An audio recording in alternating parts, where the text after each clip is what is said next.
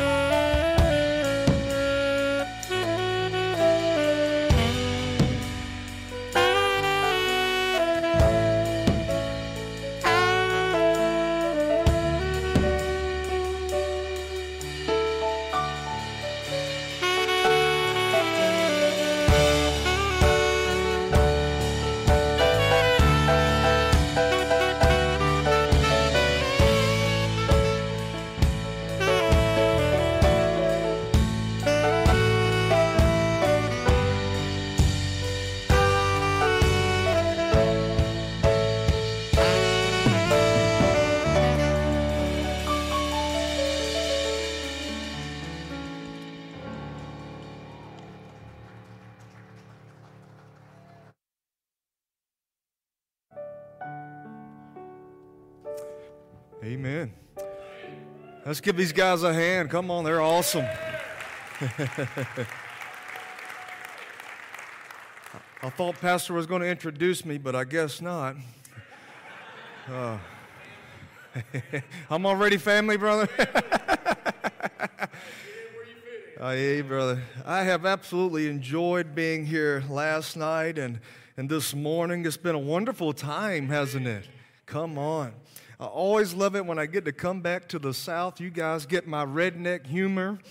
Praise Jesus. It's going to be a fun night tonight. You know, I was sitting there just kind of thinking about worship, and I love going places where people understand the value of worship and have a worshiping culture. And it made me think back when I was a pastor at a church, and I would see people come in after the worship service or worship set, and they would come in to hear the teaching of the Word. And one day I asked one of these gentlemen, I said, well, why do you always come in after the worship? And he said, oh, for the singing? I said, well, it's a little more than singing. I said, think about it this way. Jesus is not here to hear me preach. Jesus is here to be worshiped. And so the worship is for Jesus, not for us. It's for us to come together as sons and daughters of God to lift up the King of Kings and Lord of Lords. So what am I going to tell Jesus about himself that he don't know? He's not here to hear me preach. No, he's probably here to watch me and laugh, because I guarantee you Jesus has a good time watching me preach. It's funny. For you that may be just joining us tonight, you may not be in here last night or this morning. My wife, my beautiful bride, is with me on this trip. Babe, can you wave? I like to ask her to stand up, but she never does, so I'm just going to stop doing that. But she is with me, and I always enjoy it when she is with me, because I can just tell there's an increase in anointing when my wife is with me. And I've seen her bless so many people, pray for so many people. To be honest with you, once she prays for you, you don't want me to pray for you anymore. You'll see why. If she prays for you tonight, like, I'm going to go to her from now on. She has a little more compassion. I may just tell you to pull your thumb out your mouth and grow up, you know. I'm kidding. I won't do that. I'll be a blessing to you. But one of the things that you'll notice is with our ministry is we're focused on equipping the saints for the work of ministry. You know, that's the Ephesians 4 mandate, is the fivefold function is not for the entertaining of the saints, it's for the equipping of the saints. But in large part in America, we have turned that around where the saints pay the minister to do the work of the ministry. That's why he's a professional minister. But the reality is, my responsibility as a minister is to empower you, to equip you, so that you can fulfill your purpose and destiny, not just serve my vision. Actually, the greater the leadership position, the higher the servanthood that needs to be expressed from that position. Positions are not here to lord it over you, but to come under and to serve you into your purpose and value, so that you can fit into the body of Christ fully equipped. Amen? But in large part, since we've created this unhealthy model where it's about paying the minister to do the work of ministry or to perform for the people, it's created insecurities in ministers, which to the point they don't want to see other people empowered because they may be more anointed.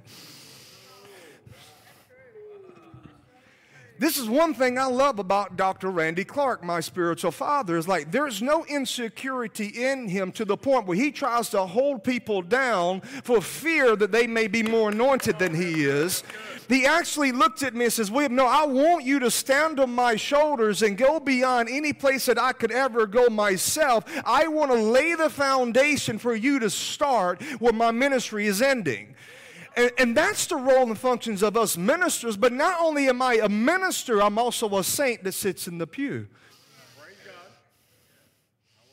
And we must never forget that in church. I don't know why I'm saying this right now. This is not part of my plan, but it may be part of the Holy Spirit's plan. And so this right here is probably helping somebody in this room. And so this is one of the reasons that we make product. I used to be one of these people that I used to have an issue with product because I didn't want to come here feel like I'm trying to sell you something, right? But again, Randy Clark, my spiritual father, he sits me down, he says, William, he says, you don't make product to make money, you make product to make disciples. He says that book that you just wrote is going to be able to continue to minister to people when you've run your race, dead and gone. That book is still going to disciple people. As soon as he said that, it changed the motivation, the emphasis of it. I'm like, you know what? I'm going to start writing. So every morning for the first 2 hours of my day, I get up and I write. And I'm actually working on a New Testament study guide right now that I'll be finishing the book of Romans probably by the end of this year, just to help people to have basic foundational biblical understanding and theology and truth that's pulling from the scripture without losing people and stuff, trying to simplify it. And somebody asked me, well, William, what qualifies you to do that? I said, Jesus and me. Jesus in you is what qualifies you. The Holy Spirit is the best theologian. I think he knows a little bit about himself. And so I write because I want to continue to produce into people the truths that the Lord has shown me. So you'll notice when you came on, I had my brand new book with me. It's called Every Day a Victory. And how many of us know every day a victory is a right and inheritance as every son and child of God. The victory Christ gained on the cross is the foundation in which you begin as a believer.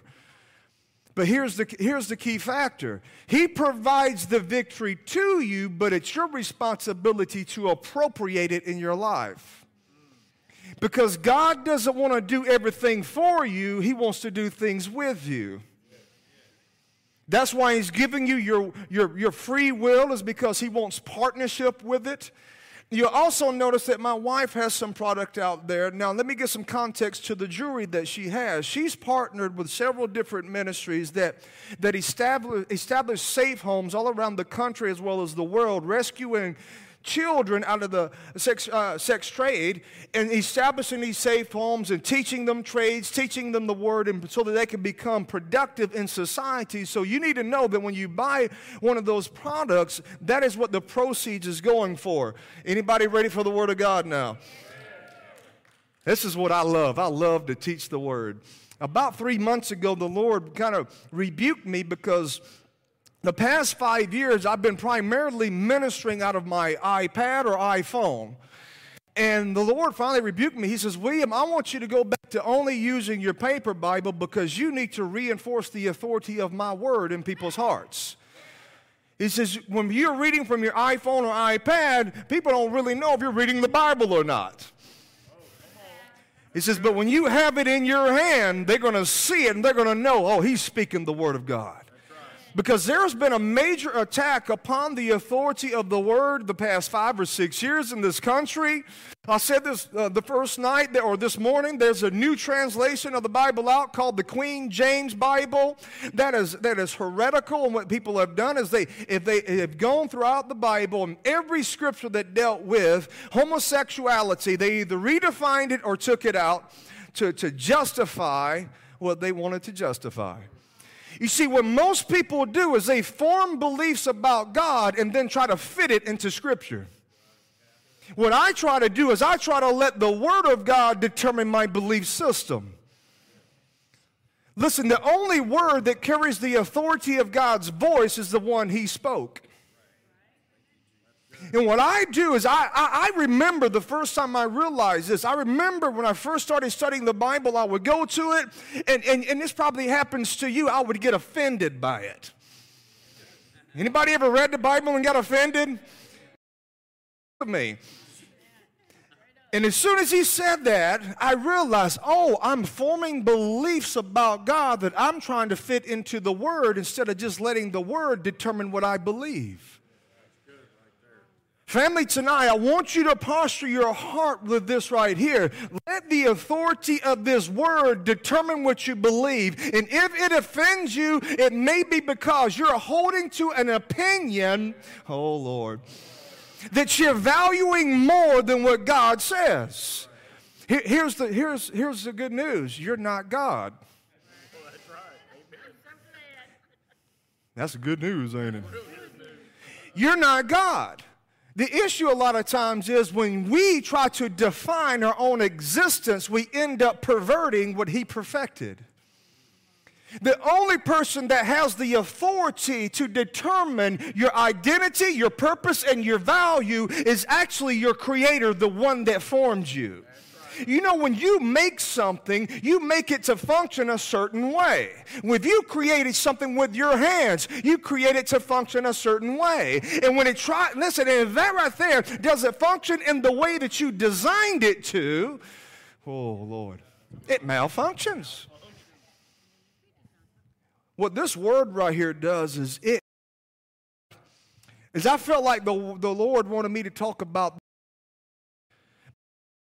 the church and beginning to use it for their purpose. Listen, by definition, the imagination means this right here: the place in which images are formed. How many of us know every single person in this room, you have an image that governs your life? Every single one of us in this room, you have an imagination. Are you guys following me? You have an imagination on the inside of you. You have an image on the inside of you about yourself, about the world around you, about God, about the devil. Every single one of us has an image that's directing our identity, that's directing our purpose, what we do in life. My point is this: what if we actually sanctify the imagination to the point where it becomes a blank canvas in which the Word of God can paint the pictures or images that He wants us to do, He wants us to fulfill in our life on the inside. I want you to think about it this way. I used this analogy this morning, but it will fit right here as well. In this room right now, there are natural, invisible realities all around us in this room. There are TV signals in this room. There are radio signals in this room. How do we know this? It's because we've seen the visible manifestation of it with a television, or we've heard the manifestation of that with a radio. It says all Scripture, not some Scripture comes by inspiration of God. It is God-breathed. It is by His Spirit. And so what happens when I get the Word of God in my heart, it constructs an image of His kingdom. That before this building was constructed, it was first formed in someone's mind. And you know that hamburger will kill you. But they make it look so tasty and so good, it puts an image in your heart. And here's the next step to it. With every image is a corresponding desire.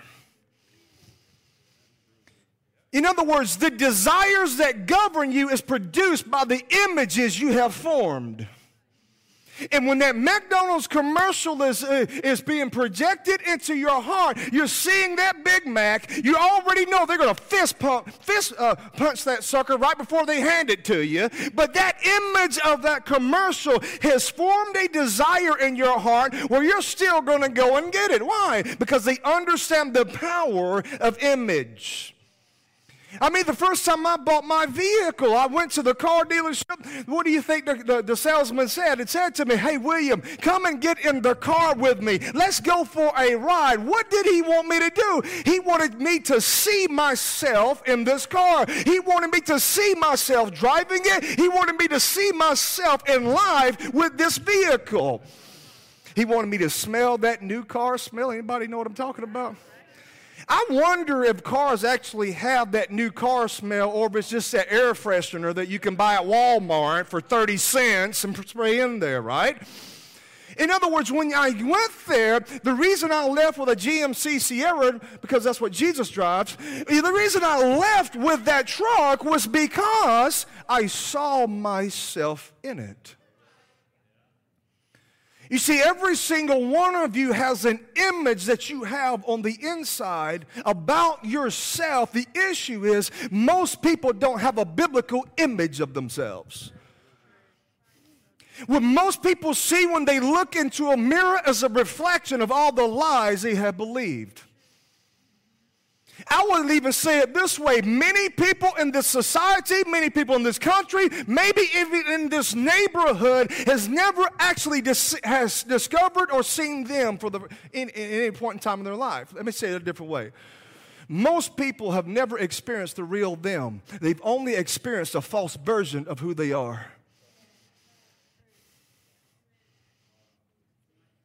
Because when they look into the mirror, they see the reflection of those lies. I'm stupid. I'm poor. I'm an idiot. I'm a moron. I'm depressed. I'm whatever, ...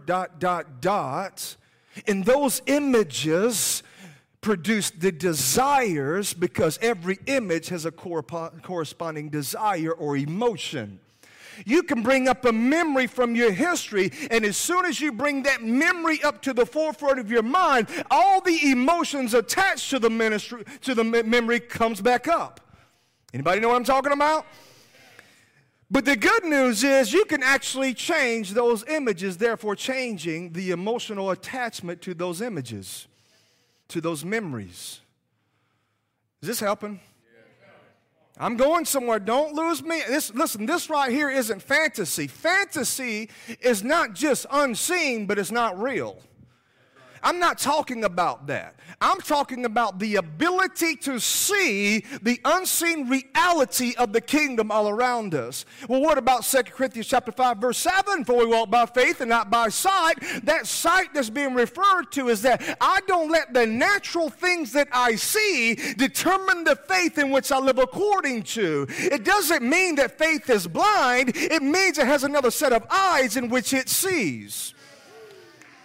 I would like to suggest to you that the eyes of your faith is your imagination.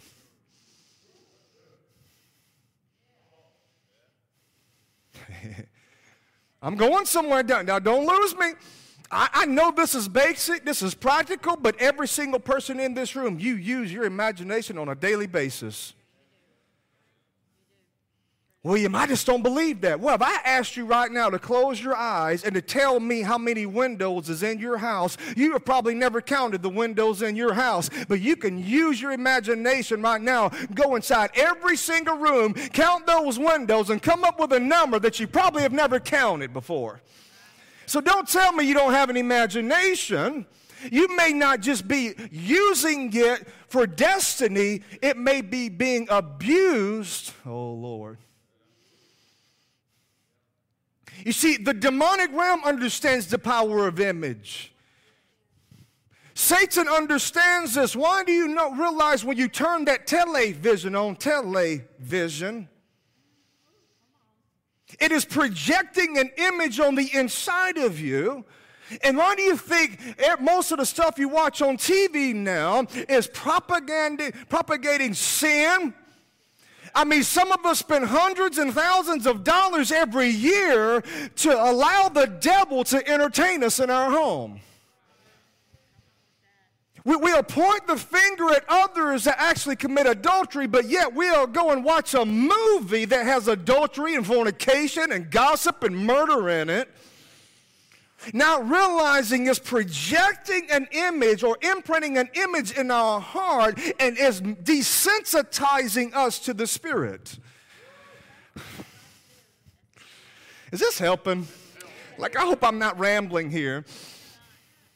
But this is in me like fire in my bones. This one concept right here has absolutely transformed my life when I realized that God wanted me to dream. That God wanted to use my imagination to dream with Him. Come on now. I'm going to make a radical statement right here. You will not do anything with your body that you haven't first done in your mind. Turn with me to Genesis chapter 6 right here. This is right after the fall of man has taken place and corruption and evil is increasing in the land. And a statement is made right here in Genesis chapter 6, verse 5 that I think is pertinent for this message. And it's an interesting statement, and it goes like this. It says, "Then the Lord saw the wickedness of man was great in the earth, and that every intent of the thoughts of his heart was only evil continually." I began to look at that word intent, and you know what is translated? It means imagination. So let's read it and put the word imagination right there. Then the Lord saw that the wickedness of man was great in the earth, and that every imagination of the thoughts of his heart was only evil. So why was evil increasing? Because they were seeing it in their heart before they act on it in their life. In other words, evil was being formed in the heart or the minds of people, in their imagination. They were seeing themselves doing those deeds, therefore they did those deeds. I'm going to make a radical statement right here. You do not fall into sin like you tripped over a stick. Well, William, I just don't know how that woman came in my house and just stripped all her clothes out and got butt naked up in my bed. I just don't know how I slipped up in there.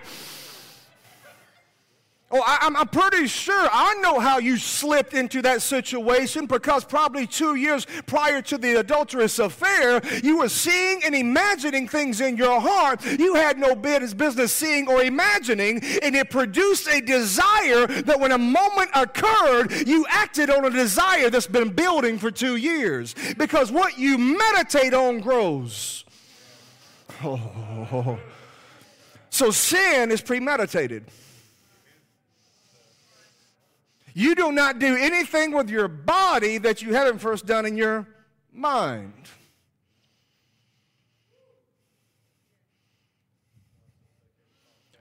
Well, I thought sin just came on me like a seizure. I thought I didn't have anything to do with it. I thought it just happened. No, it was because improper use of the imagination. And you see right here, evil was increasing in the land because every imagination of the thoughts of their heart was evil continually. I began to look at this verse right here, and I did a word study on the word imagination. There are several different definitions of the word imagination, but one of them that actually stuck out to me was this: the imagination is the place of conception. It is the place in which things are formed. Whoo, man. This right here, transform your life when you realize it.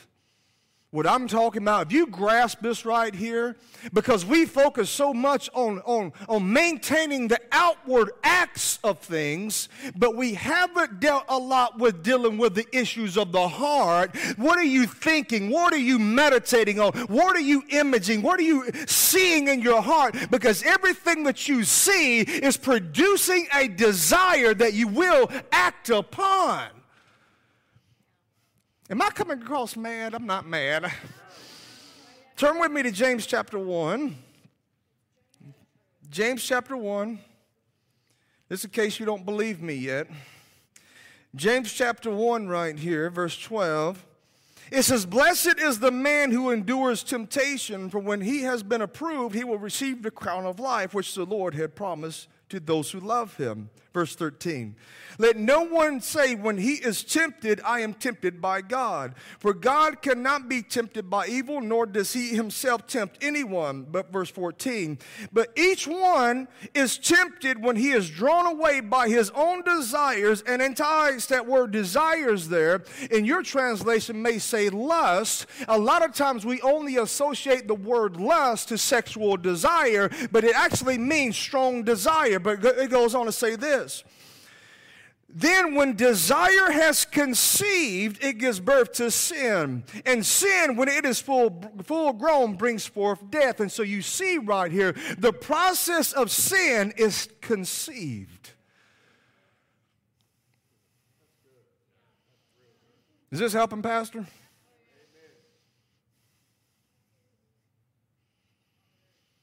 What are you seeing? What are you imagining? What are you sitting at home dreaming? Because that's forming more of your destiny than anything else. Your imagination is the womb of your destiny, and you will never become who you don't see.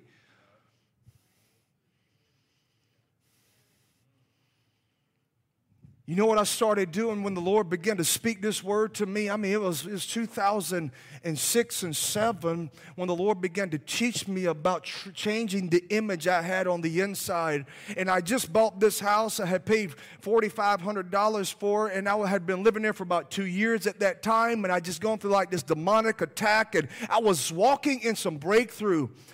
But the Lord still needed me to see myself the way He called and designed me to be. Not the way the world labeled me, not the way my friends labeled me, not the way the police labeled me, not the way that people's opinions about me labeled me, but the way God labeled me and saw about me. And this is what the Lord told me to do. I was living in this house, and I didn't own a TV, I didn't have a cell phone, and I lived there for 6 years, and I didn't have any distraction from the outside world. And what I would do for 8 to 10 hours a day for 6 years is I would get in that word right there, and I would allow that word to form images on the inside of my heart. But then He told me this one truth that absolutely transformed my life. He says, William, I want you to go and look into the mirror, and I want you to preach truth to yourself. Let's go back to James 1 right here. I want to lay a foundation to this. Is this helping? Yes. Pay attention. James chapter 1, verse 22. But be doers of the word and not hearers only, deceiving yourselves. For if anyone is a hearer of the word and not a doer, he is like a man observing his natural face in a mirror. And so he begins to give this comparison or this picture of a man looking in a mirror. Now let me ask you, when you look into a mirror, what do you see a reflection of? A reflection of yourself. But how can you trust the reflection that you see? You have to trust the accuracy of the mirror. Do you realize you have never actually seen your face before? Let me say it a different way. You've never directly seen your face before. You've only indirectly seen your face. If I try to see my face, the only thing I can see is my red nose right there. You have never seen your face directly. You've only seen a reflection of your face. So how are you confident that the image that you think you have is accurate? You have to trust the accuracy of that mirror that you're beholding. Oh, man. I'm preaching some good stuff right here. I'm going to go home blessed by this. Man, if this puts you to sleep, I can't help you. I mean, and I began to read that. I'm like, oh, man, he's creating this contrast of a natural man looking in a natural mirror, seeing a natural reflection of his natural self. And then he goes on to say this in verse 24. For he observes himself, goes away, and immediately forgets what kind of man he was. Did I skip a verse there? Verse 23.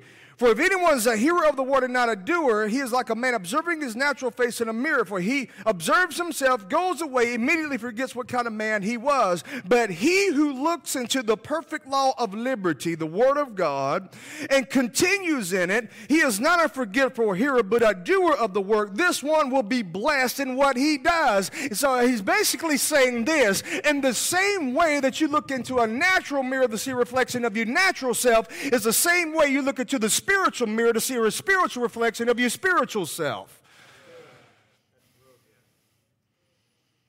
Man, this right here changed your life.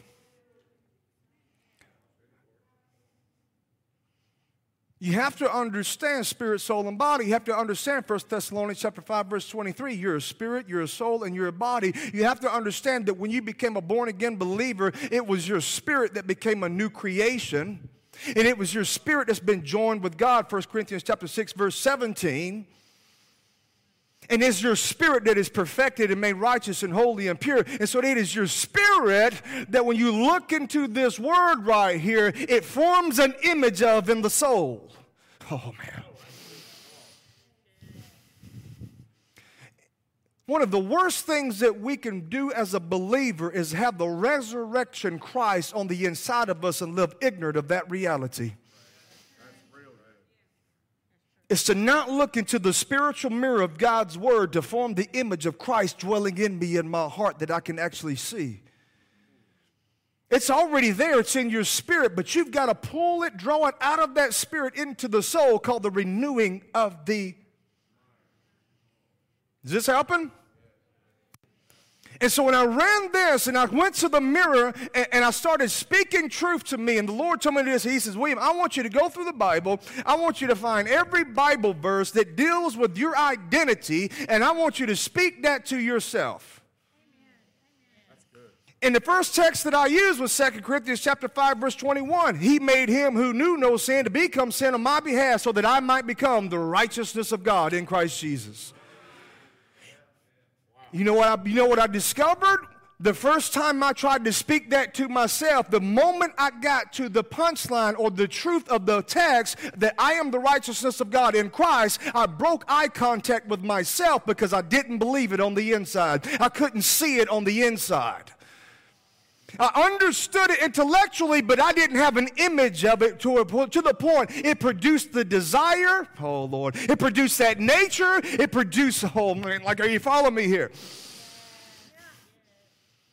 But you know what I started doing? It was the most awkward thing I ever done in my life. I forced myself to look eyeball to eyeball in the mirror and talk to me and speak truth to me. It's weird. Go home and try. You'll see what I'm talking about. I didn't do this for 30 or 40 minutes. I only did this for 5 or 10 minutes at a time, but I kept doing it every day, forcing myself. No, you need to get truth inside of your heart. You need this word to construct an image on the inside of you that now directs your desires and your direction of your life. You know what happened? After about 6 or 7 months, my life began to be completely transformed. And the Lord spoke a word to me. He says this. He says, William, I needed you to speak truth to yourself until you could see that reflection of that truth in yourself. Because any truth that doesn't first minister to you would never become a ministry through you.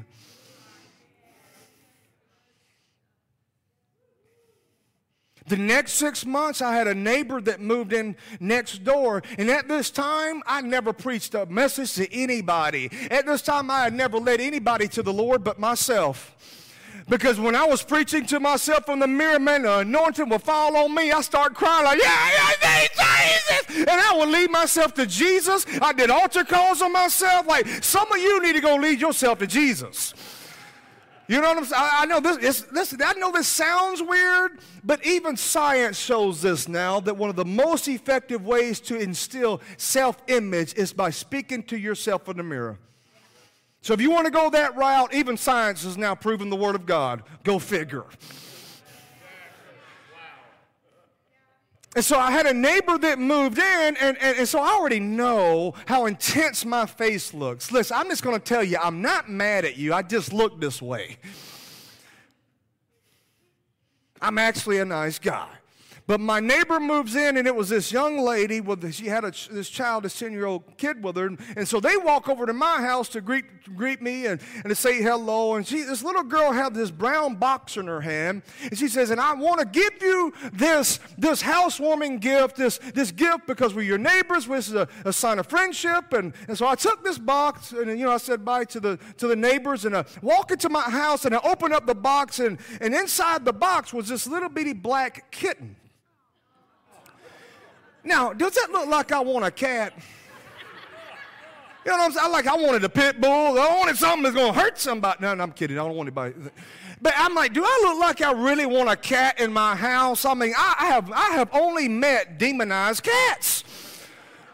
You know what I'm talking about?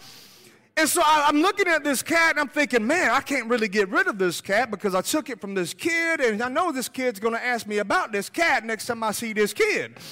So I can't get rid of this cat. I said, well, I'm just going to take it. I'm going to take care of this cat, and I'm going to name this cat Cookie because I like chocolate chip cookies, now keto version.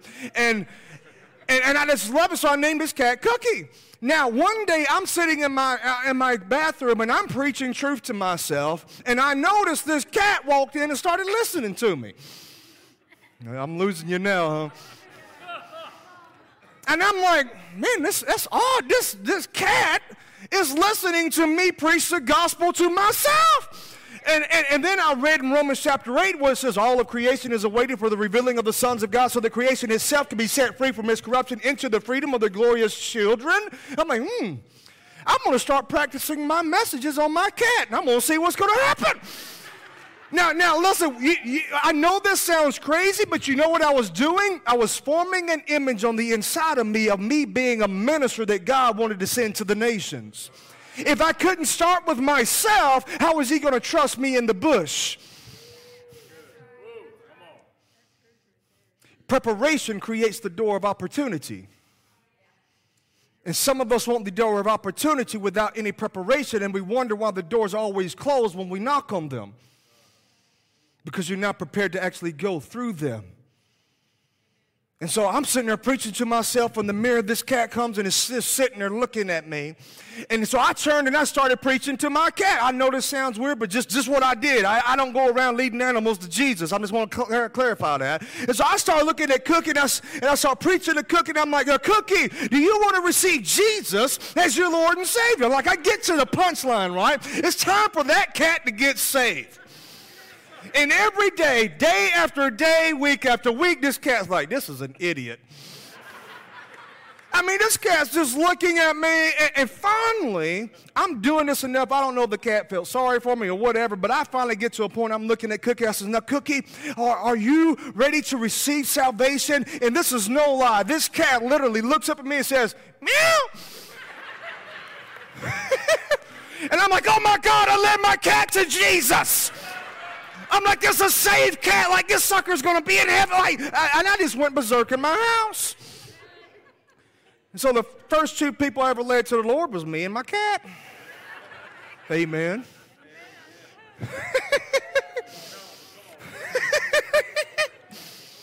I hope this isn't too much for you guys. I feel like now looking back, one of the reasons that the Lord wanted me to start in that way is because I was such an introvert and I had such a fear of preaching and speaking in front of people that he had to get me comfortable with seeing me preaching truth and ministering.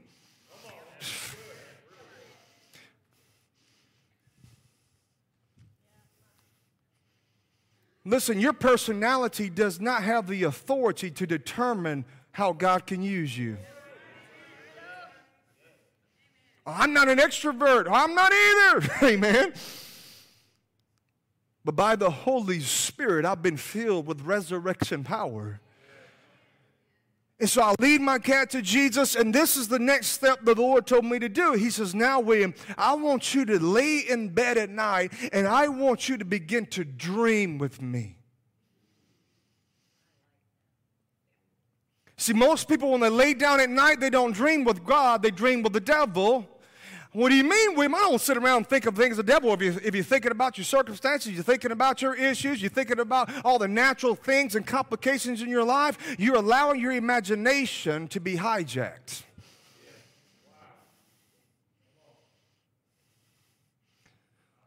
You are the greatest threat to your destiny. Not the devil. You, because God has given you authority over you. You cannot control your neighbor, but you can control you. And I remember sitting in my living room, sitting in my house, and I realized, man, I'm the problem. And it blessed me to realize I was my own problem, because if you're the problem, I cannot do anything about you. But if I'm the problem, I can do something about me. That is the most empowering concept that you can hear, is that you are the one that determines your internal reality. You control it by what you focus the mind upon. How do you take your thoughts captive? By what you focus your mind upon. And I remember I would get down in my bed and I would close my eyes and I would start dreaming with God. I would start seeing myself healing the sick and raising the dead and cleansing the lepers. I would start seeing myself doing the works of Christ, and I would open up the Gospels and I would say, Lord, you were doing these things with the disciples, and I'm a disciple. And I want to see myself doing what those disciples did. I want to see my shadow healing the sick. I want to see the multitudes being fed through my hands. I want to see myself going after all of this. And I began to construct these images in my heart, these biblical images. And every single day, it was beginning to grow stronger desires in my heart to be a minister. And I did this probably for, 4 or 5 months until I saw my first person get healed. And at the time, I would always go to this nearby gas station back when gas was cheap.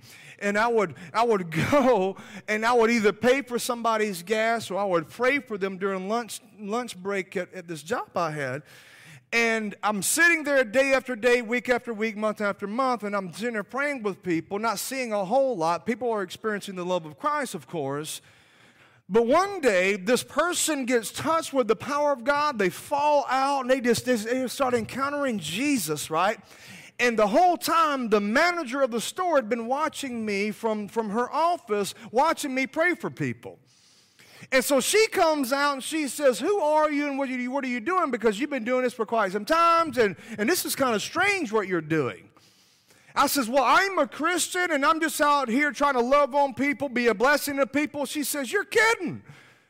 I said, what do you mean? She said, I'm an atheist. I don't even believe in God. She said, but last night I just cried out in my heart, God, if you're out there, if there's any proof of this, you need to send a Christian. I said, all right. And she says, I have a tumor right here on the side of my hip. Will you pray for me? I said, yeah, absolutely. I laid hands on her. I prayed for her. At this time, I had seen no miracle whatsoever. I laid hands on her, prayed for her. This peace comes over, but the tumor is still there. Well, she goes home that night. She goes to sleep. She wakes up the next morning. When she goes to get out of the bed, the tumor falls off of her hip onto the floor and disappears. When I went to the gas station that day, how do you think she was responding? I mean, she came running out of that door looking for the good-looking bald guy. I mean, she came out like that, where is it? And she grabbed me and just bear hugged me at this gas station. She says, the tumor literally fell off. She says, I believe now. She says, I want the God that you have. You see, if I had never seen myself healing the sick, I would have never seen myself healing the sick. Some of you are not operating in the supernatural power of God because you don't see yourself operating in the supernatural power of God. You disqualify yourself by what you think, by what you meditate, by what you see on the inside. I've postured my heart where I want to see the images that God wants to construct. And as soon as that miracle took place, I began to see all kind of things begin to happen in my city. At the time, our church was about 30 people. I wasn't a senior pastor. I'm just a pastor on staff there. And over the next 3 years, because of the work and the things that we began to do in the neighborhood, the church grew from about 30 people to around 500 in the next 3 years.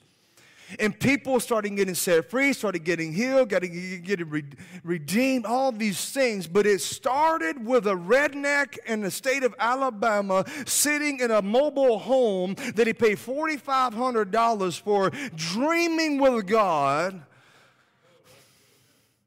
So I want to see my town, my city, I want to see it impacted by the presence of God. I want to see it transformed. And I literally would sit there in my house and I would picture what heaven would look like in my community. Matthew 6 says, it's for his will for it to be done on earth as it is in.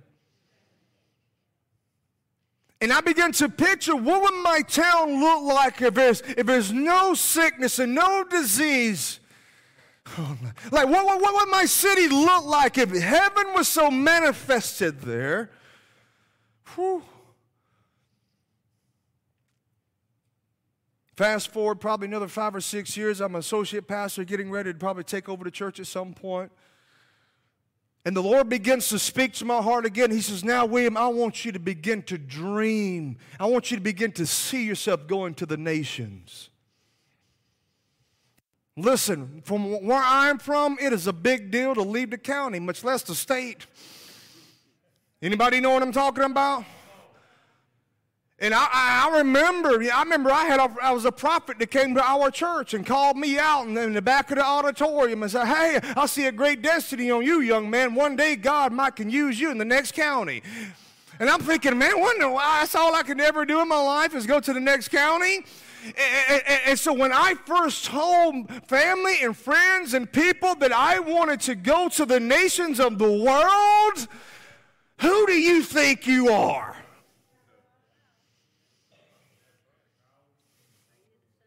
Who do you think you are that God's going to use you?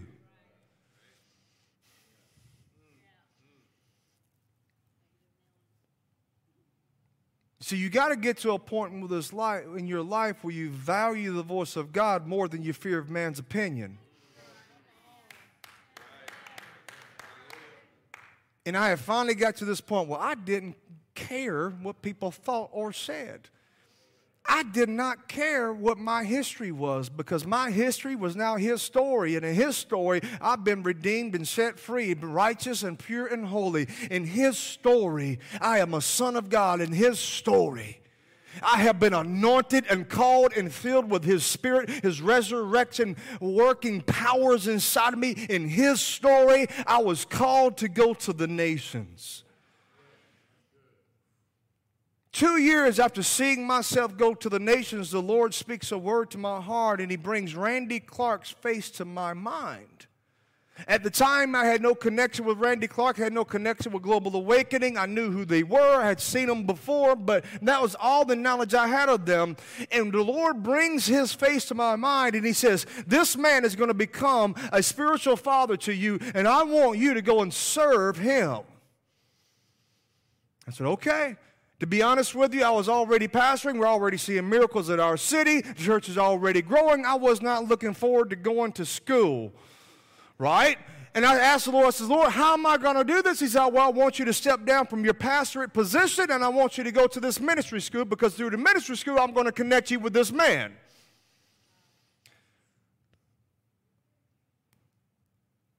And I've learned in my life to have quick obedience. And when I immediately called the pastor and I told him what the Lord spoke to me, he gathered the board together. I get before the board and I tell them what the Lord has spoke to me. And every single one of them says, man, we knew this was going to happen. And the senior pastor looked at me. He says, yeah, I saw the calling on your life. I didn't want to tell you because I didn't want you to leave. He was kind of semi-joking, but he was serious. He says, we affirm the calling, we affirm the destiny, we affirm this next step in your life. And then the people in the congregation believed in me so much, they gave me enough money to pay for 2 years of school and to live for 2 years without having to work. So they didn't tip me, brother. They sowed a major seed into my life, and there I was. I had to leave where I was.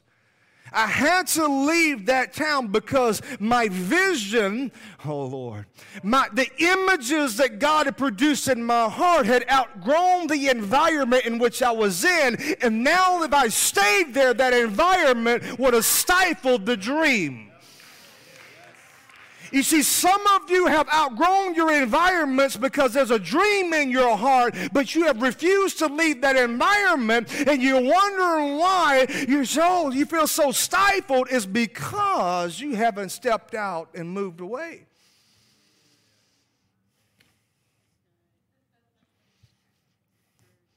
All of my family's right there. All of my friends right there. I know no one in this faraway country, Pennsylvania. Like at that point, I had hardly left the county, much less the state. I went into Georgia one time. I was like, oh man, that's weird, you know. Like it was, and I had to go to Pennsylvania. It was hard. And so I get there. When I get to school, the Lord says, well, William, I want you to sit in the back row of the class, and I won't want you to answer questions. I don't want you to share testimonies because you're not here to perform for a position. I could have easily gone there with this word or this image in my heart and says, hey, look, I'm here to be Randy Clark's guy, and messed it all up. But I sat there through the entire first year of the school, and we get to the end of the first year, we had to write a paper on our salvation experience. I shared my story last night. I was an atheist, drug addict, overdosed on drugs. Had Jesus himself appeared to me, that's how I got saved. And so I just write the paper about my story. My story is just my story, and I turn it in. The teachers get it, and they're like, boom. They're looking at it. And they says, well, we need to show this story, this paper, to Randy. They go to Randy. They give Randy the paper. Randy reads my story, and he says, this man has been sovereignly chosen. He says, I want to meet him. I go through the end of my second year because they made me wait for the meeting. And I get to the end of my second year there, and it's time for me to meet Randy. And I walk into the office to meet with him, and Randy says, I've read your story, and I believe God has sovereignly called you to go to the nations, which is exactly what the image that God told me to begin to dream and to form in my heart.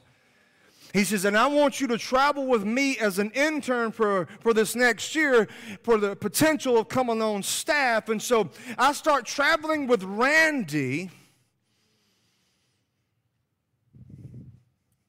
And I start seeing him in his domain and learning from him. And I remember about 6 months into the internship, we're in Colombia, Medellin, Colombia, and we're ministering at this church with about 12,000 people.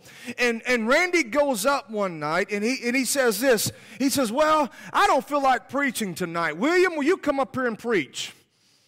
And so I had about 30 seconds to construct a message, right? But what he didn't know is one thing that my pastor would do is he would call me out to minister and put me on the spot. So I started writing messages, even churches that I was just attending. I would write a sermon for that church as if I was going to preach that Sunday service.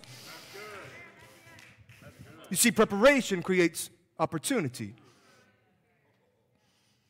And so Randy looks down at me, but he doesn't know I've already have a message in my heart for that 12,000 people. Listen, I ain't never preached in front of 12,000 people before, but I had preached in front of 12,000 people before many times in my heart. And so when the opportunity came, because of the preparation of my heart and my mind, the moment wasn't too big. Oh, man.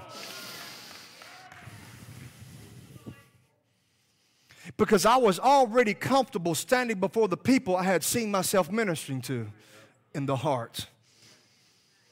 I was already comfortable with everything God wanted to do in my life because I'd seen it. And I go up and I began to preach, and as soon as I began to preach, Randy's jaws literally dropped. And I remember seeing it. I started laughing.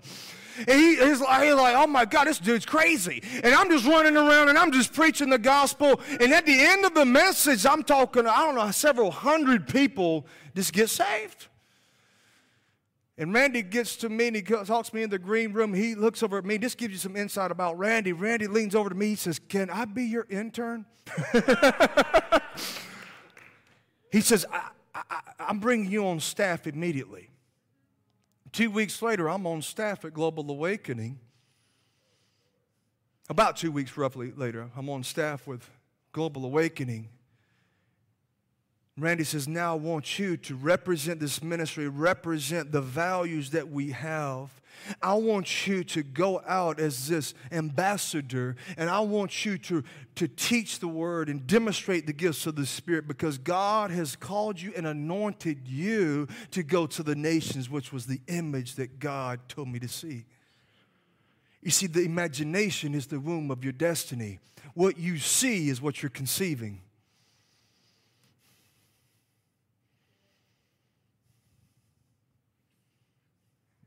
It is mighty quiet in here. Man, you can hear a pin drop in this room. Is this helping? Amen. I know this is basic stuff, but this is something every single one of us do. Look at it this way. You already thinking anyways, you might as well think like Jesus. I mean, you're going to have thoughts anyway. Might as well have sanctified good thoughts in your heart. Turn with me to Ephesians chapter 3. Is this helping anybody? Ephesians chapter 3, verse 20, and this is a famous text. It says, "Now to him who is able to do exceedingly abundantly above all that we ask," that's the reach of your prayer life, "or think," that's the reach of your imagination, "according to the power that works in us, to him be glory in the church by Jesus Christ to all generations." Let's read that again. "Now to him who is able to do exceedingly abundantly above all that we ask or think," but here's the key component, "according to the power that works within you." Do you realize that your imagination activates the power of the Spirit to create what you saw? I'm going to pull my hair out. Not because I'm mad, it's just like, I want you to understand, when you begin to dream biblical dreams, it accesses the power of the Spirit that now has the creative working power to demonstrate that in your life. And He can do more than you can imagine.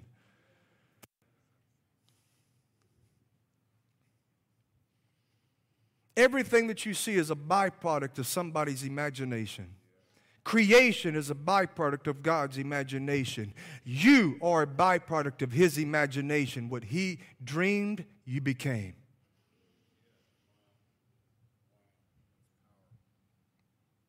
This is an untapped resource that the body of Christ is not utilizing. This is an untapped resource that we have right now inside of every single one of us that has this ability to construct and form images. What are you seeing?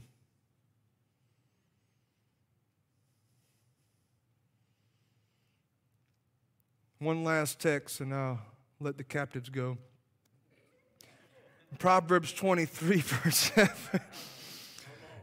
My humor is so dry, you don't even know if I'm joking or not. Proverbs 23, verse 7 says, "For as a man thinks in himself, so he..." For as a man thinks, so he is. Your state of being is dependent upon the meditation of your heart, and most of your trauma is a byproduct of improper use of the imagination.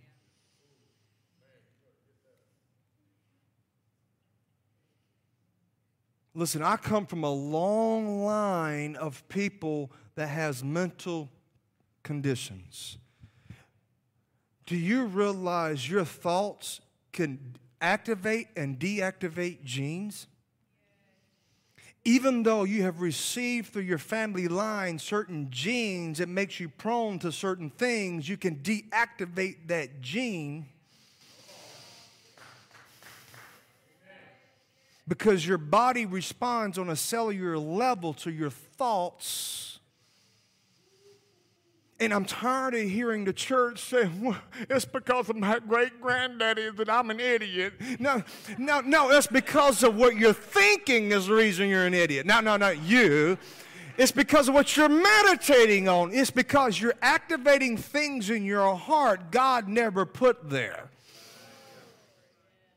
You need to understand this. You have another bloodline that you're now associated with, and it is the bloodline of your Heavenly Father, and He doesn't have the issues that your natural family has. So we've got to stop blaming things on our generational lines and start taking responsibility for what we're thinking and realizing if I align my thoughts to heaven, His Word, I'm activating the DNA and the blood of Jesus in my body, and I'm beginning to live according to a pure bloodline. Oh, man.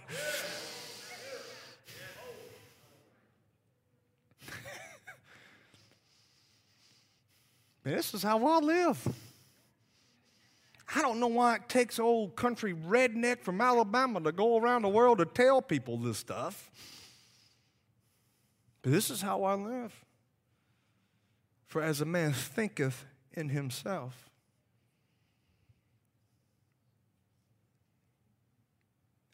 I know I may sound redundant, family, but as a reason I'm continuing to hammer this point in because we all have this resource. We all have this ability. You are the one that's in control of your destiny. We need to stop blaming our environments. We need to stop blaming our families. We need to stop blaming this. We need to stop blaming that. We need to start taking responsibility. You can look at an alcoholic family that has multiple children. One child will grow up be just like the alcoholic father. The other child will never touch an ounce of alcohol a day in their life. Why? It was by the way that they responded to their environment that determined. One person was externally controlled, the other person was internally controlled.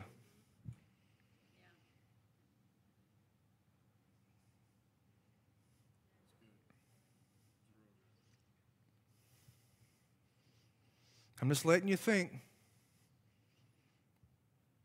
I'm just letting this sink into you. Father, I just ask it right now by your Spirit that you would quicken our hearts, quicken our imagination, quicken the things inside of us that you want to construct right now, Lord. Matter of fact, I want every person in this room, I just want you to close your eyes.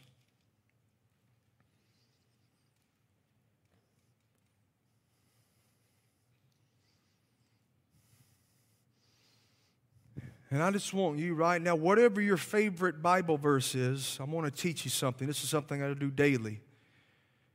When I study the Bible, I meditate on the Bible, and I meditate on a verse until I see an image of it. And I want you to take your favorite Bible verse, whatever that is, and I want you to meditate on that verse until it forms an image. Because when it forms an image, that means that that seed of that word has been planted and is now germinated, is beginning to grow. Any thought that doesn't have a corresponding image is not growing in our life. My favorite Bible verse for years has been Philippians 4:13, but now I think it's probably Romans chapter 12, verse 2. For do not be conformed to this world, but be transformed by the renewing of your mind, so that you may be able to prove what the will of God is, that which is good, perfect, and acceptable. And what I do, family, on a daily basis when I'm studying, I will see words within the text conformed. Do not be conformed. That word conformed means to be made in the same pattern as. And so I see what that means, and it says be renewed. That word renewed means to renovate. It means I'm renovating the soul that gives honor to the presence of the Holy Spirit. And I see sometimes, and when I look at that word renovate, and I see myself on the inside like a home, and I see myself decorating that home, and I'm putting pictures on the wall of my mind, pictures of me and Jesus, not me and my pain, not me and my history, not me and my addictions, but me and Jesus. You see, what I'm doing is I'm renovating, and I'm seeing an image of it. Even right now, I'm watching myself go through my home, and I'm looking in the rooms, and I'm seeing, is this room dedicated to God? Is this a place of worship? Or is this a place of sin in my heart or life that I need to change?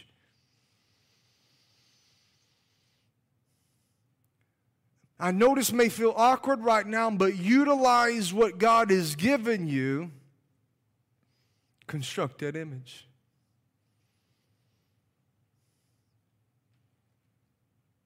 I want you to picture with me right now the last portion of John chapter 8, verse 32. For you shall know the truth, and the truth shall set you free. This is the first image that the Lord showed me with that text. And the image is this right here. I just want you to listen for a minute. The image that the Lord constructed in my heart with this text is that I was standing in this prison cell. And while I was standing in this prison cell, I looked down at my hand and I had a key in my hand, and on that key had the word truth written on it. And I looked in front at the door of my prison cell, and I noticed there was bars there, and so I just simply stuck my hand through the door of my own prison, and I put the key in that lock, and I turned that key, and I opened the door to that own prison cell, and I stepped out of that prison into the freedom of the truth. It was one of the first images that the Lord gave me. It is an image that is still resident in my heart today. It is an image that I know I am on the other side of that prison cell. I am no longer bound by it. I'm no longer in it. But I had the choice to either stay there or to walk out.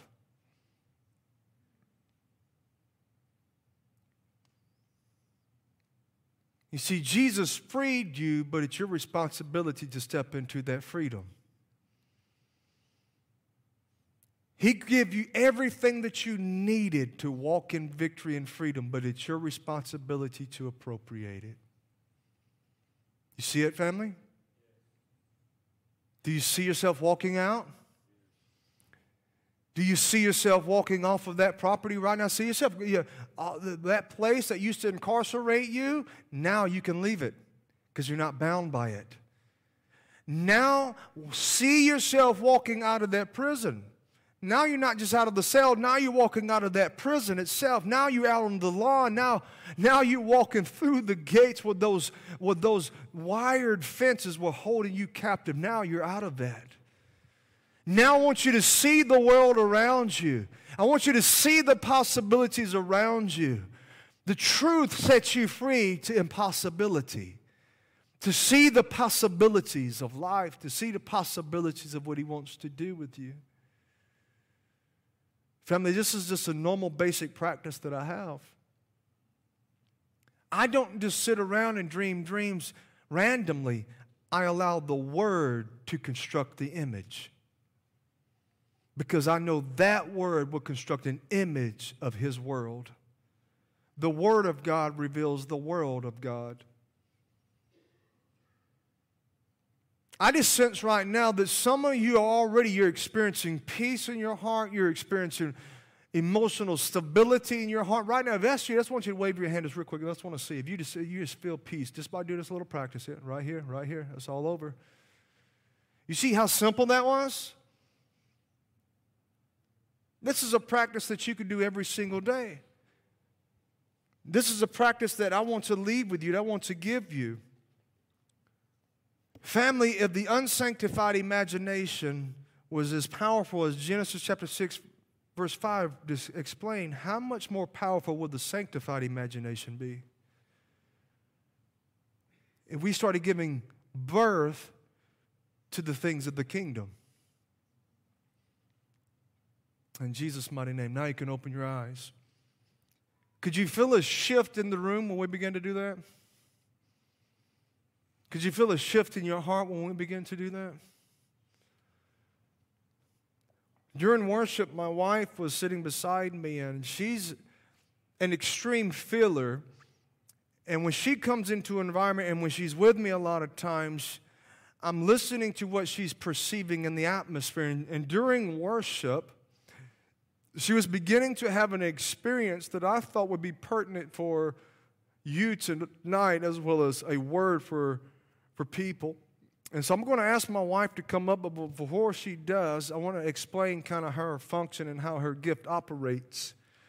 About 7 years ago, we were in a service like this. There was an altar call, and she beat me to the altar, praise God. Man, I knew I married right when she outran me to worship Jesus. If you're looking for a spouse, run after Jesus, and when you hit top speed, whoever can keep up, marry them. That's what I did. But when she ran up to the altar, Will Hart, the minister, laid hands on the top of her head. She goes out under the power of the Spirit and vibrated for 12 hours. I had to pick her up. I had to carry her home. I had to go up the steps. I had to put her in the bed, and she's just vibrating under this power. Up to that point, she had seen a few people saved, a few people healed, and a few people delivered. But since that time, since this impartation, there's two manifestations of gifting that happens with her. Now, both of these manifestations is a sovereign thing that God does with her specifically. It's not something that we're role modeling for you to try to do yourself, to imitate or to incorporate. This is a sovereign thing that God has done with her. The two manifestations is this. Now when the Spirit touches her, she begins to shake and vibrate like she did when the first impartation happened. The second manifestation that takes place is a shout comes out. With both of these manifestations, we've seen people get delivered, we've seen people get healed, we've seen people get saved. Prior to that, there's a few people, but now it's thousands of people. The reason I'm explaining it in this way, because I don't want you to get distracted by the manifestation that you miss the message. I wonder what Balaam was thinking when his donkey turned around and looked at him and started talking. I mean, what would you do tonight if you got home and your dog was like, man, you better get right with Jesus? I mean, it's God. He can do whatever he wants to do. Like, we either believe the Bible or we don't. I'm just saying. That's strange stuff there. But you know, Balaam was talking to that donkey like it was normal. I mean, I know some of you already talk to your animals like it's normal. Part of your family. But the point that I'm bringing up right now is that there is an anointing on her that is a sovereign thing that God has placed, and it's specific for her. So I don't want you to see that manifestation and think, oh, I have to do that in order for the Holy Spirit to move. That's hers. I don't feel a thing. I hardly ever feel anything, which means I can go pretty much anywhere and I'm a good. Because I hardly ever feel anything, but I function as a knower. Like I know things that are taking place in the room and the atmosphere. I operate in discernment. And so with that being said, babe, I want to invite you to come up here. And I want you to share what the